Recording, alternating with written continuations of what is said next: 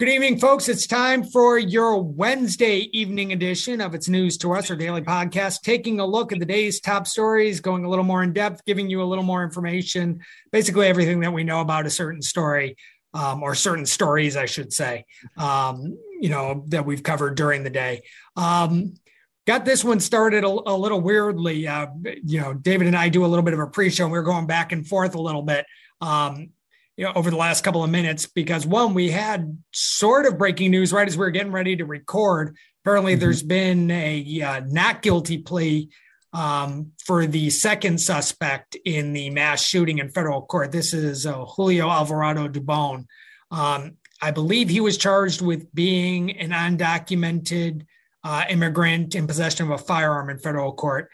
But 8 News is reporting that he has pled not guilty.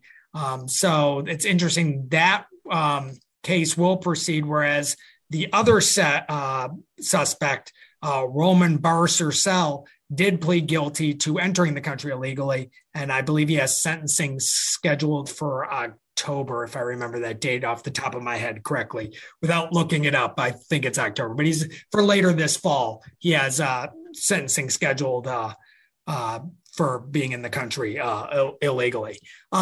Moving on to another story that actually just broke later this evening, and you and I were discussing this.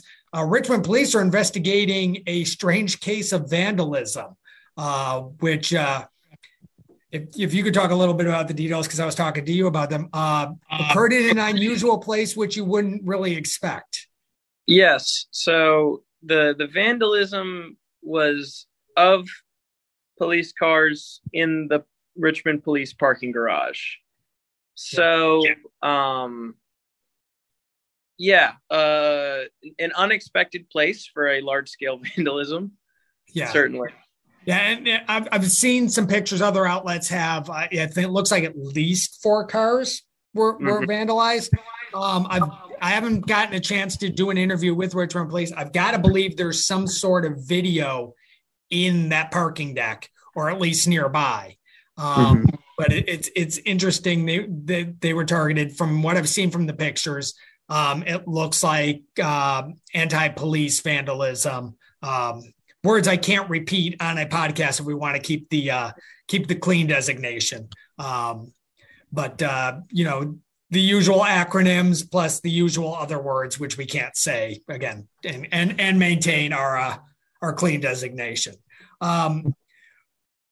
What was the big story last night and yesterday and this morning? Hanover, relatively quick meeting. Actually, this would have been great to cover if you're a reporter out on the scene, because it took 15 minutes. You were in and out. But they voted on their transgender bathroom policy Tuesday night and approved it without any changes. There was a recommendation, a amendment offered to get rid of the possible background check, but that was voted down. So now transgender students in Hanover, starting on Tuesday when school starts, will have to appeal to the school board to be able to use the bathroom that conforms to their gender identity. So that story, which is now taken up a good part of a month and really a good part of a year, is I want to say finally resolved, but there may be lawsuits. Who knows how this goes from here.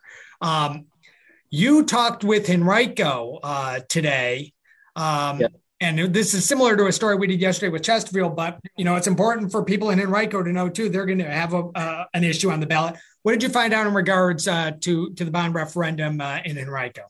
Yes, so Henrico is also having a bond referendum on November 8th on Election Day, and 4 project categories are up to be voted on. And it is sort of notable that Henrico splits every category into its own, category. So that, if say you want to fund one, but disagree with the other, you can break your vote down like that. So I believe it's schools, parks and rec, storm drainage, and public safety and fire stations. So, it's up to $511.4 million that could be on the table here for Henrico County.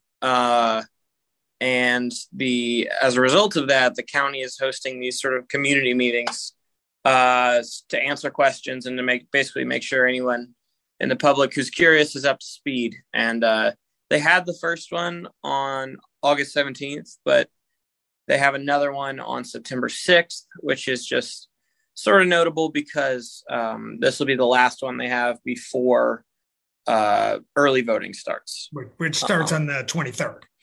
Yes. So not the last meeting they're having, but if, say, you're voting early and you're voting in late September and you want to be up to date, or you have some questions you want answered, this is your chance on the 6th. Well, one, I find it interesting that Henrico breaks it into different categories so that, hey, if you didn't want to fund police renovations or police department renovations, you didn't have to. But if you wanted to fund schools, you could. Because in Chesterfield, I believe it's one ballot issue. You vote for the full $540 million. It's pretty unique from what I understand, but they see it as just sort of like an extra step towards transparency of, they say, this much for this category of, bond or of funding.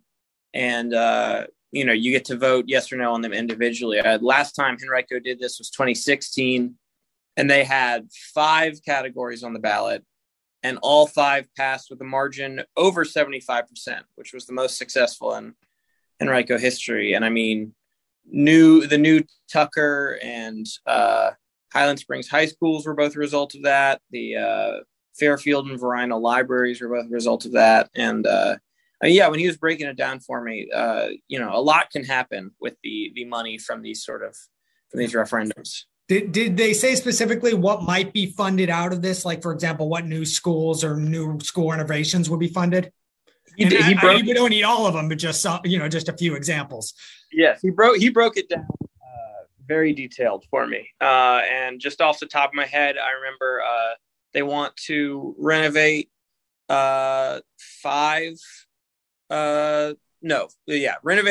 schools, 4 of which would probably be torn down completely. One would just get, major renovations. They want to build another elementary school in the far west end because they're having trouble with student to teacher ratios. You want to build a new fire department training site that would basically be like a model city for them to train in. They want to renovate Tuckahoe Creek Park and add about 6 miles of boardwalk. I mean, I probably just told you about 10-15% of what he told me, but they have, and this is what, if you want more information, they know all this ahead of time. So you can go to one of these meetings and basically ask for the details because they've got them. Speaking of the fire department training site, I've been to their current one, which is like off of Woodman Road, and it's basically behind a complex, basically a county complex, and it's basically a cement building, a shell of a building, and then they just it's interesting to see, but it is not what you described there. It sounds like something totally different. They're ready to overhaul it. It sounds like, which is good for training purposes. Moving on to another story, and then we hinted at this a little bit yesterday. Talked to the tax department and found out, because there was these reports, and I've seen them in different places, that Virginia would potentially tax the student loan forgiveness, treat the money that you weren't paying as income.